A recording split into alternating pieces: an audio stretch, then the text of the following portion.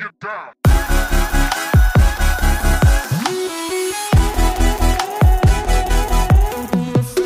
everybody, welcome back to the North Carolina Real Estate Show. I'm Tiffany Weber. I am an attorney in Mooresville, North Carolina at Thomas & Weber. And today I'm joined by a special guest, Erica Henson. She is also an attorney at Thomas & Weber. Tell us a little bit about yourself. Hi everybody, this is Erica. And like Tiffany said, I'm an attorney here at Thomas & Weber working alongside Tiffany. I enjoy getting to know the clients here in every closing. And outside of work, I enjoy spending time with my family. And right now we don't have any animals, but I'm a big dog person. So yeah, I can confirm all those things are true. She's telling the truth about all of it. Today, our topic, and the reason why Erica's such a good guest to have on the show today, is we're going to talk about common loan documents. And I know that this is, as an agent, you are not signing the loan documents, but we've talked before on the show about how you are the trusted guide to your client. So they've been working with you for months, up to a year or longer, who knows.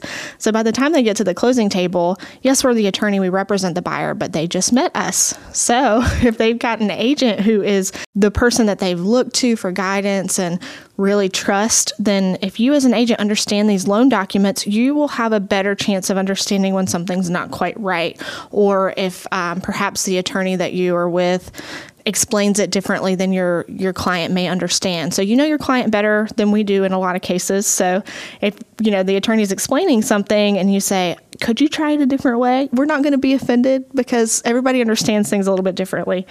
So let's kick it off with what I think are the two most important loan documents, the note and the deed of trust.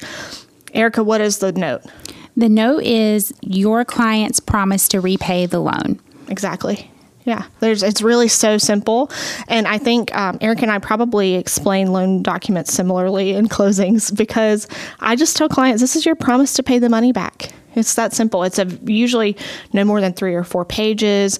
It's more to the point with your loan amount, your interest rate, and then your principal and interest portion of your payment. It does not include, clients will sometimes see the payment amount on the face of the note and say, I thought my payment was XYZ. And it's different because your escrow account and any escrowed amounts are not shown on the face of the note because those things can change. The note has to be stagnant, or has to be static, I should say. So the note's only going to show you what is not going to change. Now, the deed of trust, we usually talk about immediately after the note. And the deed of trust is, I call it the if you don't pay, you don't stay document. But Erica, how do you explain it? I tell the client, this is how the lender secures your payment. They're using your house as collateral to make sure that you pay. And if you don't, then they take your house. You don't pay, you don't stay. Yep. Simple as that. Yeah, so it's the instrument that gives the lender the right to foreclose on the property if they're not being paid back. And it's longer, and I sometimes joke that it also says you can't have a meth lab. It does say that, not specifically meth, but there's all kinds of guidelines in there that you have to follow. And this is the thing that requires you to repay the lender when you sell the property too. I cannot believe how many sellers there are that don't understand they have to pay off their loan when they sell the property. I mean, it truly boggles the mind. But this instrument is why you have to sell, or when you sell the property, you have to pay off that loan. So your lender will be paid back one way or another. Now, there are some exhibits or riders to that document. Commonly, I'd say around here, the most common one is the PUD rider, or the Planned Unit Development rider. And that one, really, it applies when you've got one of these big developments that has all these restrictions. And in North Carolina, HOAs can put liens on properties that could result in foreclosure. Well, lender doesn't like not being first. They want to be first in line. So that rider is essentially the client agreeing to keep up with any dues they have, not get any fines. If they do get fines, don't let them turn into liens, and so on and so forth. Now, you get questions about that one a lot, right? Yes, I do. And so I think Tiffany explained it well, but basically what I tell the clients is this is your promise to keep up to date and up to speed with all of your HOA requirements so that the HOA cannot foreclose, in front of the lender. The lender is doing this as protection to themselves. Once I explain it that way, they're okay with it. But prior to that, they kind of wonder what is this addition to the deed of trust. Yep. And there can be other ones too. More common than, if you have a rental property, there's going to be a family rider or an assignment of rents, which lets the lender, say they have to foreclose and you've got a tenant in possession, and allows the lender to just start accepting the rent payments. It's maybe a little more detailed than that, but that's kind of the high level of it. And then there can be riders for if you have a rural occupancy. There's all kinds that can go, but the most common ones are the PUD rider and probably the investment property rider. Now, usually before we go over the note and deed of trust in our closings, we talk about the payment letter. That one can stress some people out because they're seeing the number that they're going to have to pay every single month. What does the payment letter tell you? Yeah, so the payment letter tells you when your first payment is due and in what amount you owe to the lender. And I also like to explain it, if you don't have some type of electronic payment set up or another way to pay your lender as of that first due date, they usually give you an address or some type of payment coupons with that first payment letter where you can submit your payment to. So you can't really use the excuse that you don't know where to send it to in the event you don't have an electronic payment set up. Exactly. That's why you get that letter. They're going to make sure you know where to pay them. That's very important to your lender, and also very important to you if you want to keep your house, i.e. if you don't pay, you don't stay. So the payment letter is really, for most lenders, it's just one page unless they add on those payment coupons.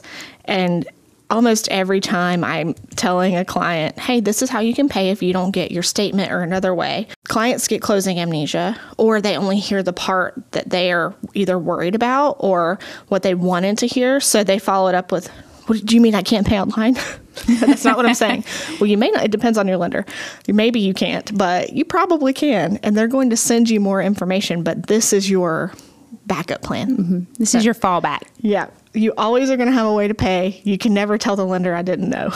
After the note and the deed of trust and the payment letter, actually, let me skip back in time a little bit because there is a very important document that we've done a whole episode on, so we won't go into every little bit of it.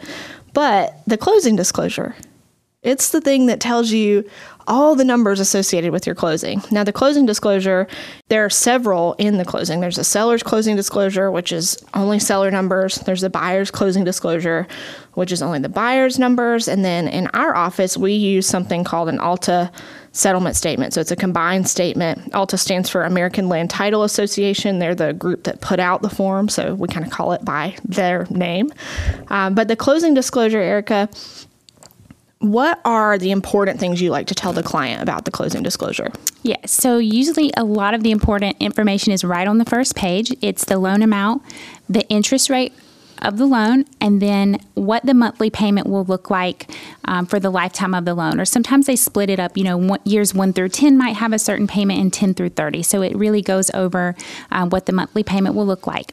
At the bottom of the first page, the client will see their total closing costs and then the total cash to close the deal or the transaction. Mm-hmm. So on the first page, those are the most important things. And then in the subsequent pages of the CD, they'll see detailed breakdown of the closing costs and then some important lender information, like what the terms of the loan are if they are more than 15 days late, what the late payment is, what they'll pay over the lifetime of the loan if they make no advance payments.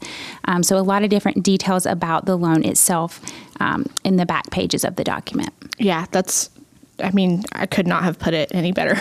You hit all the important stuff. Now, you mentioned on the first page, sometimes it's broken down for your payment, like years 1 through 10, and then years after that 10 through 30. And your payment can change for a couple different reasons, right? So one would be if you have adjustable interest rate. So then you would see several different payments based on, or a range of payments based on what the interest rate adjusts to. But most often it's because, a client will have PMI and that PMI goes away at a certain point. So for most lenders, that's 80% loan to value. Your lender will give you a document telling you what that is, but you'll see what your payment will become once you have no more PMI. Sometimes people will say, well, which one is my payment? The one that starts at year 1. That's the one that you're paying right now, the one that's on your payment letter. Don't just look for the lowest one and say, I'll pick that one. Now, Erica, you make a good point. Before we even started recording, you mentioned that when we have multiple documents showing the financials, like the closing disclosure, that's only the buyer's closing disclosure. We also have that ALTA combined settlement statement I mentioned. Why do we have more than one?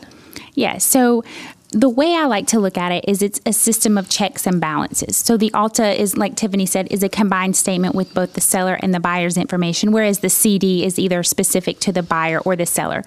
But when you look at all of those documents combined, they all should sum up to the same exact amount. So the buyer's cash to close or closing costs should match exactly from the closing disclosure and the ALTA. And the same is true for the seller. So it's a good way of calculating the financials of the transaction in two different ways and then making sure that the numbers match. If they don't match, then chances are we have a problem somewhere. So it's a great way to foolproof the transaction. Yes, I like that explanation. And also the seller doesn't need to know the buyer's interest rate or their payment amount or what their fee is if they pay late and all that stuff. So there's no need for the seller to sign on or review the buyer's closing disclosure. So the ALTA is a way for, like Erica said, checks and balances. We make sure all the numbers match up. If you've listened to the prior episode going into detail on the breakdown of all the different settlement statements, then you know the ALTA is a good place for the agent to make sure they're getting paid the right amount. So always check the ALTA to make sure, one, that you're getting paid the right amount that you were promised that you would be paid in the transaction, but also to make sure that any agreements between the parties, like seller paid closing costs or invoices the seller agreed to pay, show up where they're supposed to. That's not going to be on the buyer's closing disclosure. A seller paid invoice doesn't affect the buyer's bottom line, so it won't be on that buyer CD. So that's another reason why we have more than one. All right, so moving on to the escrow account disclosure. How do you explain this one? Yeah, so the escrow account, I explain it as an accounting of the first 12 months of the escrow account so that the buyer can see exactly what's going into the escrow account each and every month. And they can also see what is going out of the escrow account, when their homeowner's insurance will be paid and when their property taxes will be paid. Some buyers, I would say, don't really understand how an escrow account works. So that disclosure really gives them an idea over the first 12 months of what is happening. And I think it gives them some clarity as to what's happening with their money and how the homeowner's insurance and the taxes will be paid. That's a really good point. I see a lot of light bulbs going off when I go over this in closings because, like you said, clients know that they have an escrow account. They don't really know what it means. They don't understand that it's kind of like a forced savings account for their expenses that, if you don't have an escrow account, you still have to pay taxes and insurance. It's just you may not be saving up for it throughout the year. And then you get your $3,000 tax bill and you're like, oh, shoot. So the escrow account, you watch the account build up over time and then you watch the disbursements made. And there's another important thing on that disclosure, the cushion amount. So there's a cushion in your escrow account because it can never be at zero. Your lender sets up the cushion. You fund the cushion in your closing. So that's explained in your closing disclosure how much money you're putting into your escrow account. If your lender has over escrowed, maybe they thought that the insurance was going to be $1,800 a year, but maybe you've shopped it and it actually ends up being $1,400 a year. Well, that will be settled up after the end of the first year. So your lender does an escrow account reconciliation and anything that you have overpaid gets returned to you. So you go kind of back to your cushion amount. Now, what about the amortization schedule? Oh, yeah. So sometimes this appears as maybe 15 pages in the loan package. Sometimes it's only the last page. Typically, I only share with the client the very last page, but I explain the document to them and let them know that they'll get a full disclosure of that schedule in their loan package after they leave. But it is just how their payments will be applied over the lifetime of the loan. So they can see, hey, in my first payment, this is how much is going to interest and this is how much is going to principal. And then over the lifetime of the loan, they can see how their money's being applied. And I think this document can be a bit overwhelming to the client because it has a lot of numbers. And like I said, sometimes it's 15 pages long, but I try to break it down very simple to them. It's just how their money's being applied. Yeah, and that document, if you're a buyer or as an agent, if your buyer says, how do I shorten this up? By making extra payments. And also, if you have a client that is inclined to make extra payments, then it would be important for you to know that the amortization schedule is going to change as soon as they do. The very first time you make an extra payment that wasn't accounted for in that schedule, then you got to throw that schedule in the trash. Yeah. And I'm pretty sure lenders will just supply a new one at any point, but at this point you can do it on your own. It might be faster to just do it yourself. Now, the amortization schedule, I do the same thing. I think it's kind of depressing to make a client read every single page of the AM schedule, though I do have clients that have put it on their refrigerator and they mark it off every single month. Whew. That's willpower to look at it every month. No thanks. No thank you. Now, this next one is interesting, and this one can kind of, agents, if you're wanting to understand the loan documents better so your clients can feel more reassured when you're like, this is okay, this is normal, this is one you would do well to pay attention to, and it's a name affidavit. I don't know what it is about this document that kind of freaks people out a little bit, but when they see their name misspelled on a page, they're worried, am I saying that I am this person? Not necessarily. So the name affidavit is a document that shows any names that the lender was able to find you by when they did their underwriting process. So that could be they pulled a credit report and your name was misspelled. For example, I have one. My middle name is Ann, but someone somewhere thinks it's Teresa. So I was going to buy a car. I wasn't even getting a loan for the car. So I should have known better when they asked me for my social. I should have said, what do you need that for? But they never asked my middle name. So this guy just made something up. So he made up Teresa because he forgot to ask. He's like, oh, this won't matter. Well, I was signing a name affidavit and it said Tiffany Teresa Weber. I'm like, that's not right. Well, I looked at my credit report and I saw, okay, that's what happened. Someone just made something up and now it's associated with my credit report. You know, those like the just from the inquiry. Or it could be misspellings. Misspellings are common, especially if maybe you have an unconventional name or a name that maybe has a conventional spelling, but yours is not spelled the way that most people spell it. It's not, unfortunately, it's all too common for people to not ask and just spell it however they want to spell it. So it ends up on a list like this. So what's the longest list you've seen so far? I've seen probably 8 to 10, but someone who had been married multiple times or reverted back to their maiden name at one point in time. You've probably seen way more than that. But the record is 28 that I've seen. Oh, wow. But I would say for a long list that I would normally see is about 8 to 10. That doesn't surprise me at all. So if someone says to me, oh my gosh, this is not me. Well, depending on your lender and depending on the way they set up the form, you may have an opportunity to write the phrase never known as. That's not, I don't go by that. I've never been known by that.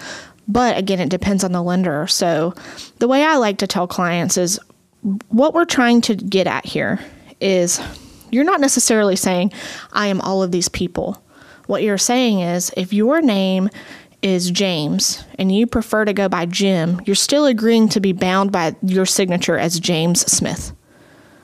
And that kind of helps them understand, like, okay, yeah, I do go by Jim, but I can't sign my loan documents Jim Smith. I got to sign it James Smith. So you're agreeing to be bound by the signature that you're signing on the documents. And I tell clients, it's like, if any of these really bother you too much, like the misspellings, you have to remedy it through your credit report. Your lender's not going to be able to fix that. They can't make these go away. So you have to go through the credit reporting channels to fix it. Have I ever told you about... So Ben Thomas, my late law partner, whenever I first started doing real estate with him, he went to Egypt for 2 weeks. He told me it was going to be like the most boring, litigation's way more exciting than real estate. This is going to be easy and boring. You're not even going to like it. And maybe the second or third closing I'd ever done, because of this name affidavit, I was sitting in the room and a husband found out his wife had been married before, but had never told him. No. Yeah. And it was so awkward.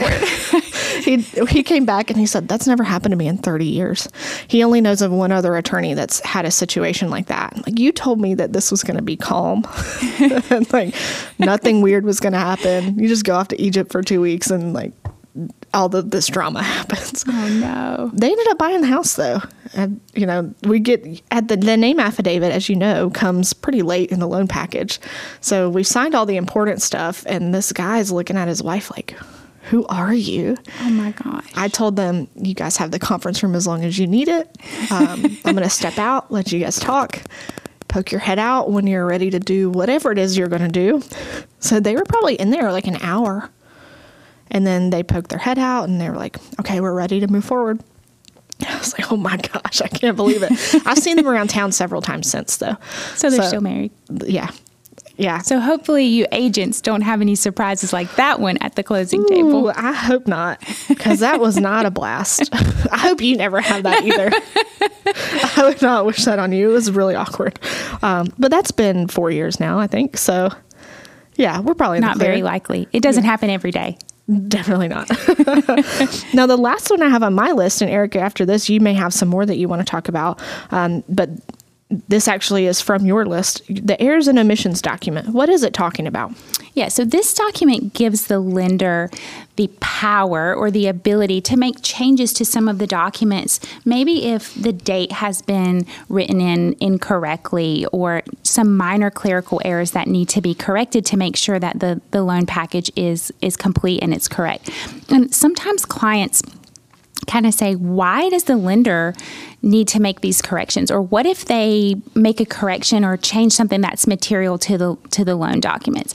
And so I try to ease their fears by saying, I mean, the lenders are bound by ethical standards. So the chances that they would change a material term are very, very slim. And that's not even actionable.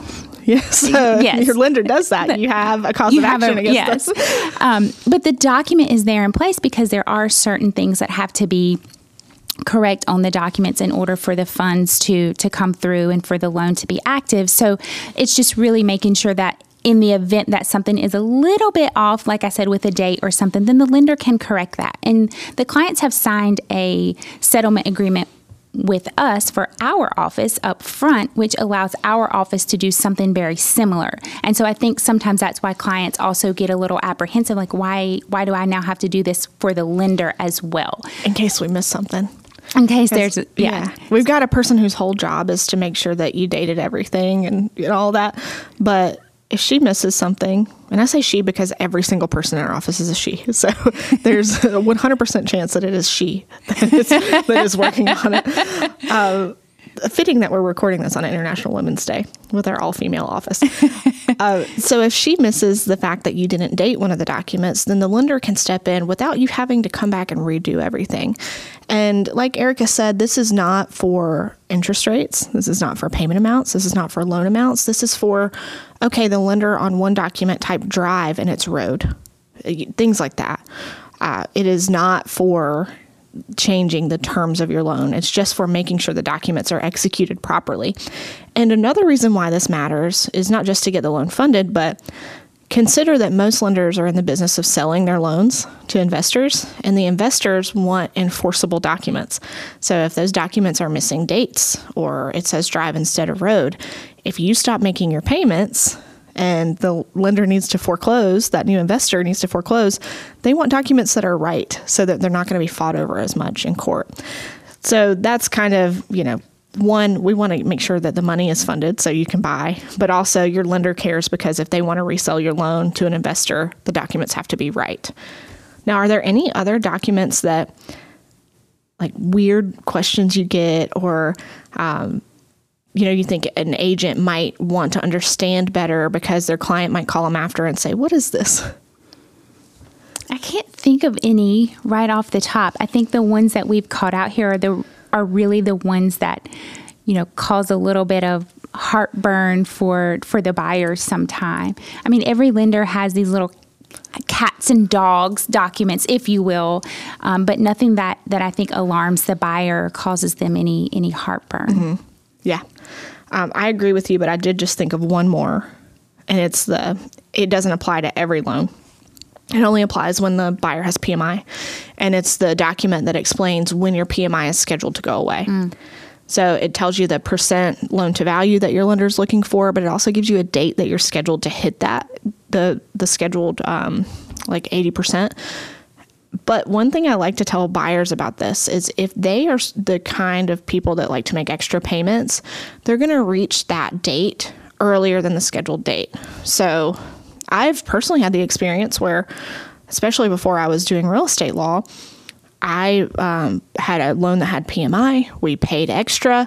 We were eligible to have PMI removed, and we were not paying attention. So we continued to pay PMI for a year and a half longer than when by the time we finally realized, like, surely we've reached that 80%. Oh, had long reached it, but we weren't paying attention. And you don't get that money back if you're not paying attention. So I always tell the buyers, if you're paying extra, pay attention. Call your servicer and say, hey, I've reached the date. I've reached the 80% faster than was originally scheduled. What do we do now?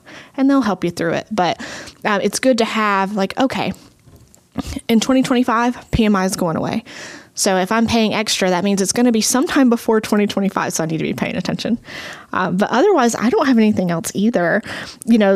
I think it's a good point to mention every lender's package is different, and sometimes they have documents that are redundant, and sometimes they'll send duplicates of documents. And my policy is if it has a barcode, if they send it 3 times, I'm sending it back 3 times, because I don't know how to read those barcodes and I don't know what they're looking for. They might need one original for them. They might need one original for the investor. I don't know. So I'm going to have you sign them as long as they don't have any weird terms or anything like that. Another thing I want to point out too, and agents, I know you guys know this, or you probably know this. I'm sure most of you do. These documents in a residential transaction are generally non-negotiable. There's not, you can negotiate the loan terms like the rate and all of that stuff up front, but the contents of the document, if you have a client that thinks they're going to redline the loan documents in the closing and still close that day, no, they're not. So prep your clients about that beforehand. These documents have been vetted by attorneys all over the country, but especially all the attorneys in North Carolina. We're very familiar with these. If we see anything that looks weird, we're going to know it looks weird, and we're going to talk to the lender about it. But in general, it's a standardized loan package, and no, your client will not be able to redline it. Yeah. And I would also say, encourage your clients to look at their loan information before they come to closing. Mm-hmm. Because I think clients who have already looked at their closing disclosure form or the details of their loan up front before they arrive, they're much more confident in their transaction and what they are agreeing to. Whereas clients who haven't maybe haven't done as much due diligence or contacted their lender or their broker, they're a little uneasy about some of the documents. Mm-hmm. That's where I find that we have to explain the most. So I would say encourage them to look through everything that their lender is sending them so that they're confident in what they're signing when they get to the closing table. Completely agree with that. That's the perfect way to end it. So this episode has been all about understanding the common loan documents. Again, agents, I know you're not signing these. Please don't ever try to sign them for your clients. But if you understand them, then you will do a better job guiding your clients if you understand these documents, because again, they're looking to you, they trust you, they've got this established relationship with you, and you're their person, for lack of a better way to explain it. So we want you to understand them better than your clients, because they're looking to you for the answers. So hopefully that was helpful. Thank you, Erica, for joining me. You did a great job explaining everything. We stole her from corporate America recently, and I think she was made for this, even if she doesn't know it yet. All right, guys, we will catch you on the next episode of the North Carolina Real Estate Show.